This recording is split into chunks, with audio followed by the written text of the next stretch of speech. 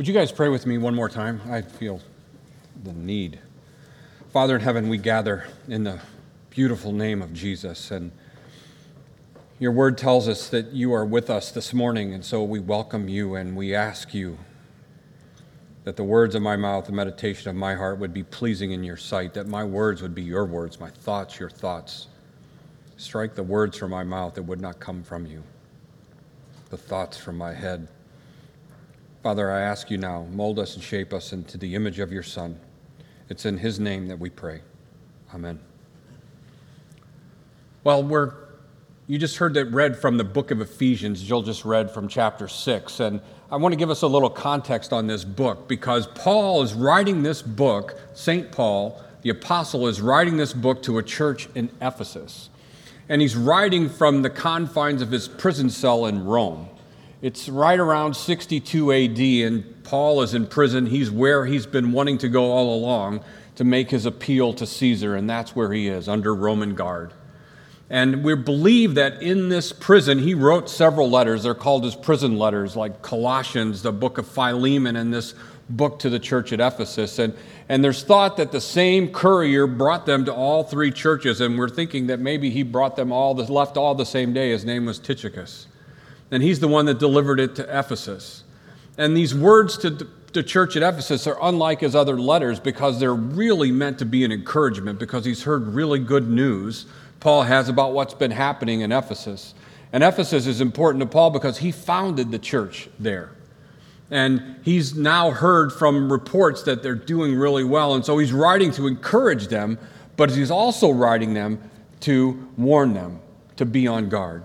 And so you can divide this letter into two sections. The first part of it is a reminder to them of the gospel, that the gospel being that the people of Israel, the story of the children of Israel has found its resolution in the person of Jesus Christ. And thereby they themselves have become adopted, grafted into this body that Jesus has come, and now they are a part of this family. And he's also then, in the last three chapters, reminding them then how they should live as this new person, as this new family member. How that God's rule for their life, Jesus' instructions, is to impact every aspect of their lives. Their personal life, their family life, their community life, their life in the neighborhood. Everything should be impacted by the life of Jesus. And then he concludes this letter with this warning that we just heard read in Ephesians chapter 6. He's saying, but be on guard, be strong in the Lord. And what he's really telling them is that while this major battle has been won, you're still living in enemy territory. Don't forget that. You're still living with bullets and everything flying overhead, and so you need to be reminded that you are in a battle, and that battle wages every day. Today we want to look at a part of that battle, and for the next 7 weeks, we're going to look at these 9 verses to see how it is that God is calling us to battle, because this letter is, in essence, written to us as well, because we find ourselves in the midst of a battle. And we find ourselves as followers of Jesus, and we too are called to have his life impact every part of our life. We are called to look, live, and love more like him. And so also in how we battle, because we can find that out through his disciples and what he taught as well. And so we're going to look at those first 4 verses in that section, Ephesians chapter 6, verses 10 through 13, where Paul starts up and talks to us this morning as he's talking to the church at Ephesus. And as we look at this, I'd like to use an outline that Pastor Tim Keller uses to help understand this section of Scripture. And he does it 3 ways, and this is the way I'd like to outline it. Who is it that we're fighting? What is it that we're fighting? And how is it we should fight? So, who are we fighting? What are we fighting? And how should we fight? The first part, who are we fighting? Well, Paul makes it pretty clear in his text here that we're not fighting flesh and blood. No, we're fighting an enemy that's evil. We're fighting a spiritual enemy. And he calls the devil's schemes, and we would say that is Satan. Now, I know when I say that or I talk about the devil, there's a good chance that some of you in this room have just looked at me and said, I thought you were okay, Tony, but now you're saying you believe in the devil? And it's like, Yeah, I'm sorry to disappoint you, but yeah, because that's what the scriptures teach.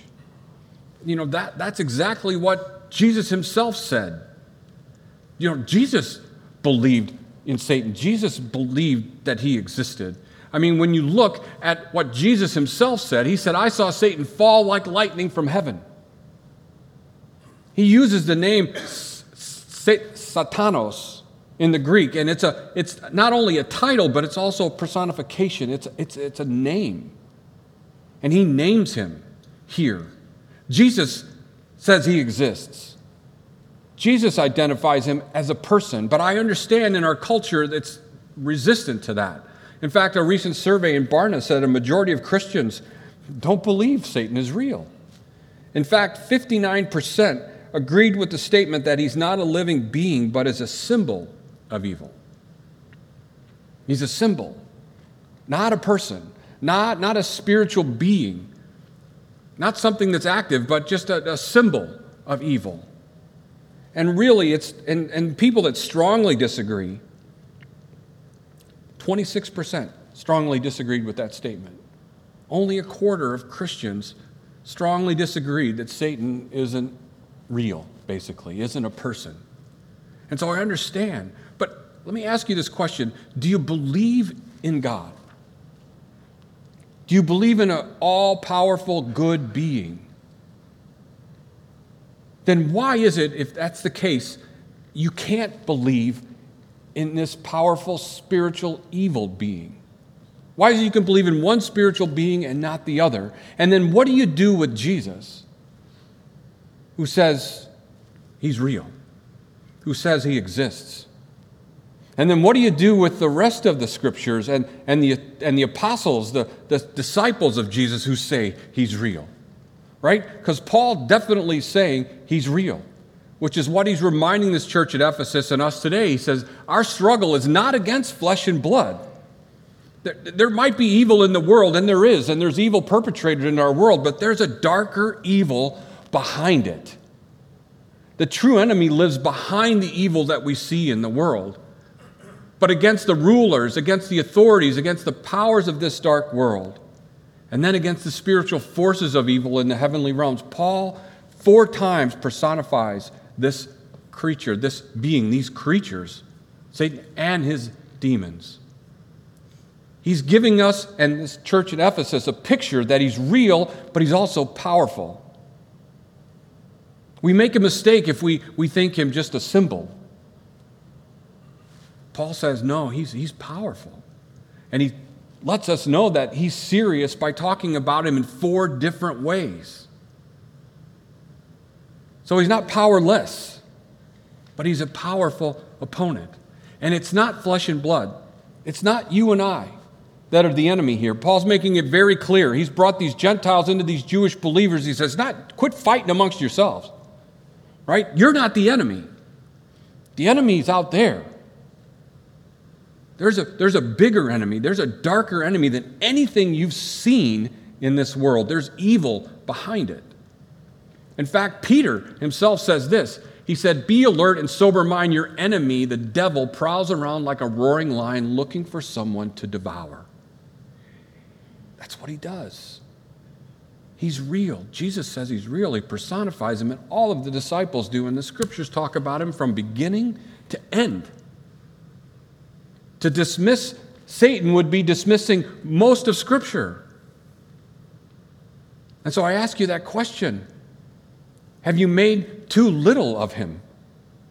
Maybe it's time that maybe you take a different look at what Jesus is saying, at what the Bible's saying, is what his disciples are saying, that there's truly an enemy working against us, and working against us all the time. We live in enemy territory. And it would be smart to remember that. So what is it we're fighting? We know who it is, Scripture tells us, but what is it we're fighting? Are we fighting this all-powerful being? Because Paul says he's really powerful, but is he all-powerful? Scripture would teach us that he's not all-powerful. That he's powerful, but not all-powerful. He does have schemes. I would argue from Scripture that he doesn't control the wind, he doesn't control the storms, he doesn't control disease and things like that. That's not his tools. His tools, as we read in Scripture, are things like lies and deception. That's exactly what the name means. Liar, deceiver, adversary. That's what he does. His schemes are lies. When he lies, he speaks his native language, for he is a liar and the father of lies. That's what we're fighting against, are lies. Perpetrating as the truth. That's what he does. He parades this lie and paints it in colors and tries to pass it off as the truth, and we gobble it up like a fish gobbles bait. And so on one hand, we see ourselves dismissing him, saying he's nothing. But then on the other hand, we see him and we think he's all-powerful, right? We're so afraid. We see him everywhere, right? I mean, you hear people, it's like, Satan be gone, Satan be gone, Satan be gone. Everything is Satan. C.S. Lewis says in Screwtape Letters, he says this. He says, there are two equal and opposite errors into which our race can fall about the devils. One is to disbelieve in their existence. The other is to believe and feel an excessive and unhealthy interest in them. They themselves are equally pleased by both errors and hail a materialist or magician with the same delight. Why is that?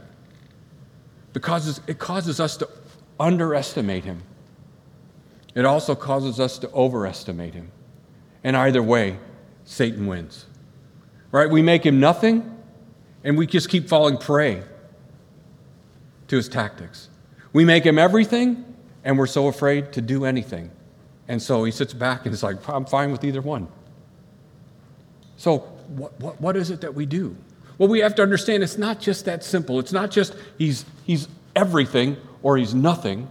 I believe it's much more nuanced than that, as it is in all battles, it is in all wars. If you read battle tactics, as I've been studying this past week, this is what I found. When wars are fought, they're fought on four fronts. They're fought on the military front, and they're all fought simultaneously. On the military front, they're fought on the political front, they're fought on the economic front, and they're also fought with propaganda, all simultaneously. A good battle, a good tactic is to fight all four, not just one, but all four. In the 17th century, a Puritan minister named Richard Baxter highlighted four areas that he believes we battle as human beings. And we would behoove to understand that it's not just Satan or it's nothing or it's just the way life is. But there's this nuanced, there's a battle being fought, and it's being fought on several fronts. We live in a fallen, sinful, broken world. I mean, there are things in this world that aren't the way they're supposed to be, but that's the result of sin in the world, and we battle that. We battle that in our own bodies as our bodies are breaking down and things are going wrong, and we battle that in our own sinful nature. So it's not just as simple as it's all Satan, or it's just the way life is. Richard Baxter says this. He says, no, we fight it on the psychological front. Speaking of people that maybe deal with depression or melancholy, he said we fight it on a psychological front, that maybe there is this way of seeing things, and psychologically we're just depressed.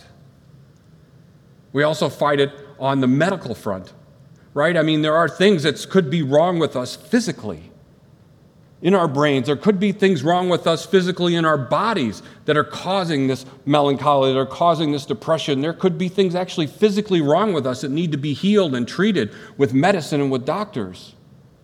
It could be a moral failure in our lives that's afflicting us. It's something that we actually did, that we know that we did, and we can't let go of it, and it's impacting our minds, and we're continually living in the past of our failures. And that melancholy overcomes us. But then finally, he says there's also this demonic front where there is this demon, there is this evil force that Paul identifies that is fighting against us. He believes that when we deal with that in our world today, it can be any one or all of these. And usually it's not just one, it's a combination of them. And so to sit there and say, well, it's all the devil, is giving the devil way too much credit. And to say, well, it's just the way life is, and that's just the straw you drew. You know, it's like, that's making it too simplistic as well. It's much more nuanced than that, and we as Christians need to have that understanding because we see that in Scripture. Remember, Satan, his tools are that of lies. And tricking us into believing it's just that simple. It's just another way that he deceives us. Another 17th century Puritan minister named Thomas Brooks wrote this. He says, whatever sin the heart of man is most prone to, that the devil will help forward. Satan loves to sail with the wind and to suit men's temptations to their conditions and inclinations.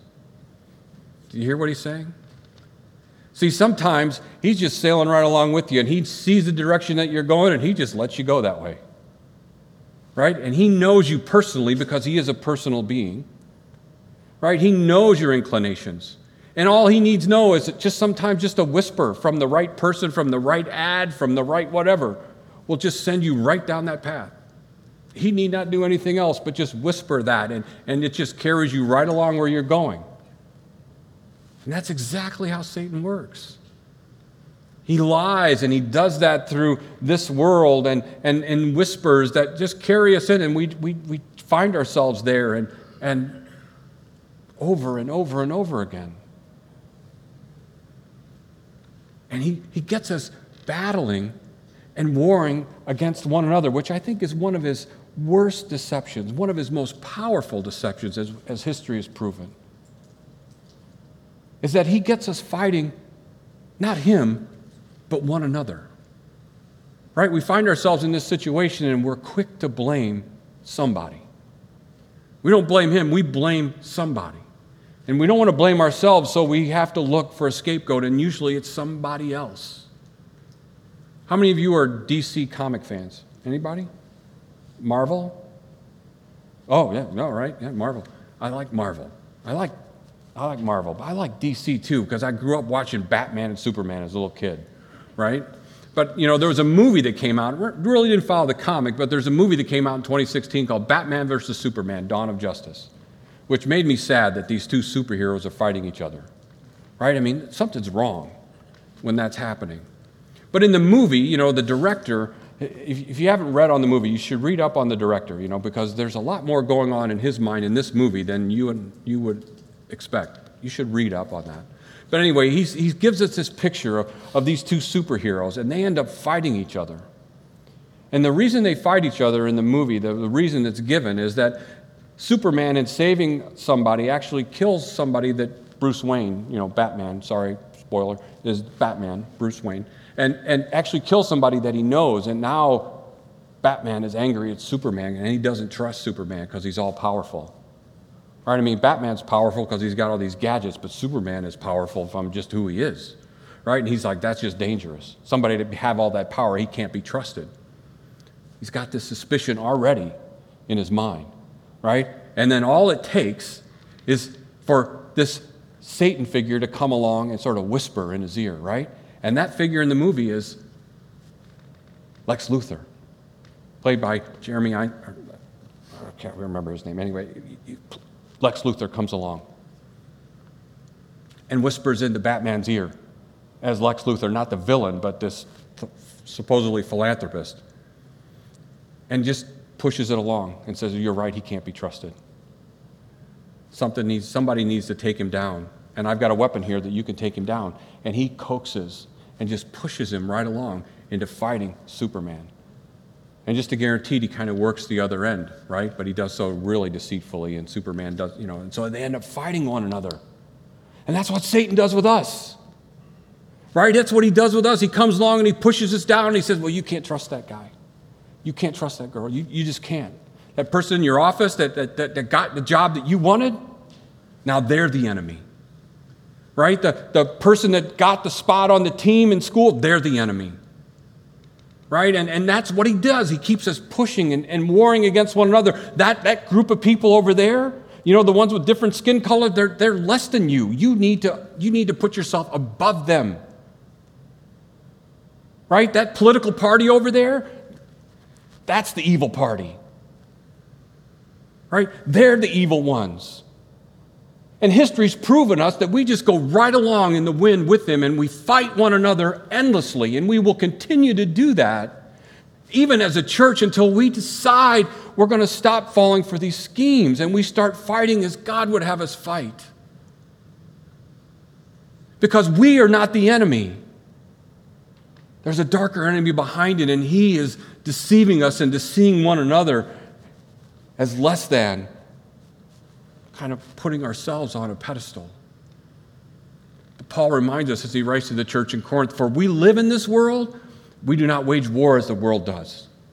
The weapons we fight with are not the weapons of the world. On the contrary, they have divine power to demolish strongholds. They're the weapons of God. And that's where Paul starts. He says, so be strong in the Lord and use his weapons. You know, he's in prison, and he uses these real life weapons of a Roman centurion, a Roman soldier, to illustrate his points, but in no way does he mean for us to take them up and wield them like this against one another.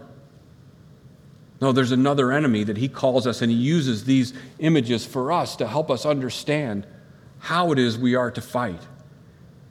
And he starts off this text and he says, remember, be strong in the Lord and his mighty power. See, we're not strong enough on our own to stand up against Satan and his with all the willpower that we want. I fell for it again. I'm not falling for it again. I'm not doing that again. And then we find ourselves there again. And again, and again, and again. And Paul's saying, have you learned anything yet? You cannot do this on your own. The only way you can do this is to be strong in the Lord. And he goes on to tell us it's not just that, but to put on the full armor of God. All the pieces. Don't miss one. All the pieces together are required to fight this battle. The full armor of God, and it's his armor, so that you can take your stand against the devil's schemes. The you and the your there is plural. What Paul is saying is that you don't fight this alone. You fight this together. He's saying you, y'all, are to do this together, not alone. As we fight as a church, we fight together. As believers of Jesus Christ, we fight together, not alone. And we don't infight. We don't fight one another. We realize, as he says, we're not the enemy. The enemy's out there. And so we need to walk alongside one another, encourage one another, remind one another that I'm not the enemy, that she's not the enemy, that you're not the enemy. There is an enemy out there. And so we need to fight together. And we need to fight as God fought, as Jesus fought. You know Jesus' choice of weapon, don't you? It was a cross. See, the night that he was betrayed, they came and arrested him, and the guards came up to him, and as they began to grab him, Peter grabs a sword, right, and reaches out and cuts off the ear of one of the soldiers. To which Jesus picks up the ear, puts it back on the soldier's ear, and turns to Peter and says, would you cut it out? Like, seriously, Peter? Do you not know that my Father has 12 legions of angels at my disposal, and all I would have to do is call on them, and they would come to my aid? Remember, one night in the Old Testament, we read one night, one angel of God defeated 185,000 Assyrians. Think of the damage 12 legions of angels could do. Over twice the world population, by the way. And he's like, Peter, your sword will accomplish nothing. I love what John Lennox says about that scene. He says, here we are, and we want to fight like Peter. We want to cut the ears off our enemies. And Jesus is trying to put the ears back on our enemies. He says, you're trying to cut off their ears and then trying to give them the gospel. What good does that do? They need to be able to hear. They need to be able to see. They need to be able to understand. And the only way you do that is with the love of Jesus. Jesus says, pick up your cross and follow me. We don't fight like the world fights.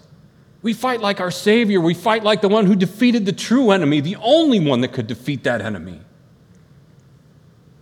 And we fight like him. We fight with his love. We pray for our enemies. We pray for our enemies. We don't fight like the world fights. It's the only way to overcome this evil one and the evil that's in this world is to fight like Jesus. So for the next 6 weeks, come back. We're going to look at each one of these pieces of armor and how we can realign that armor to use it as Jesus would have us use it. Not as we would want to use it, but as Jesus would have us use it. So that together we can make a stand, because Paul says when we do take up all that armor together, that we will stand. Not just stand, but we will be victorious. And we will be who's on the move. Remember, the gates of hell will not stand against God's church when we take up the full armor of God. Come back the next 6 weeks. Let's go to 2021 as an army of the Lord, not fighting as the world fights, but as Jesus would have us fight, winning souls for Jesus. Would you pray with me? Father in heaven, we give you thanks and glory and praise that you did not unleash your legions of angels. Scripture, Paul reminds us that we are and we were your enemies. But yet you didn't come to destroy us, you came to save us. And you did so by punishing your Son for our sins. Father, we just give you thanks that you have such love for us and concern for us. But we also come before you today and we confess to you that we fight like the world fights. I fight like I've learned to fight. I fight like I want to fight. Cutting the ears off of the people around me. And Father, I confess to you this morning that I do that far too often. But at the same time, your word reminds me that Jesus has healed me. He has paid the price for those sins, and he's given us new life. And today we experience that as we repent. We experience the absolution that we have in Jesus. That he is the one that raises us up off the ground. He is the one that on whose shoulders we stand.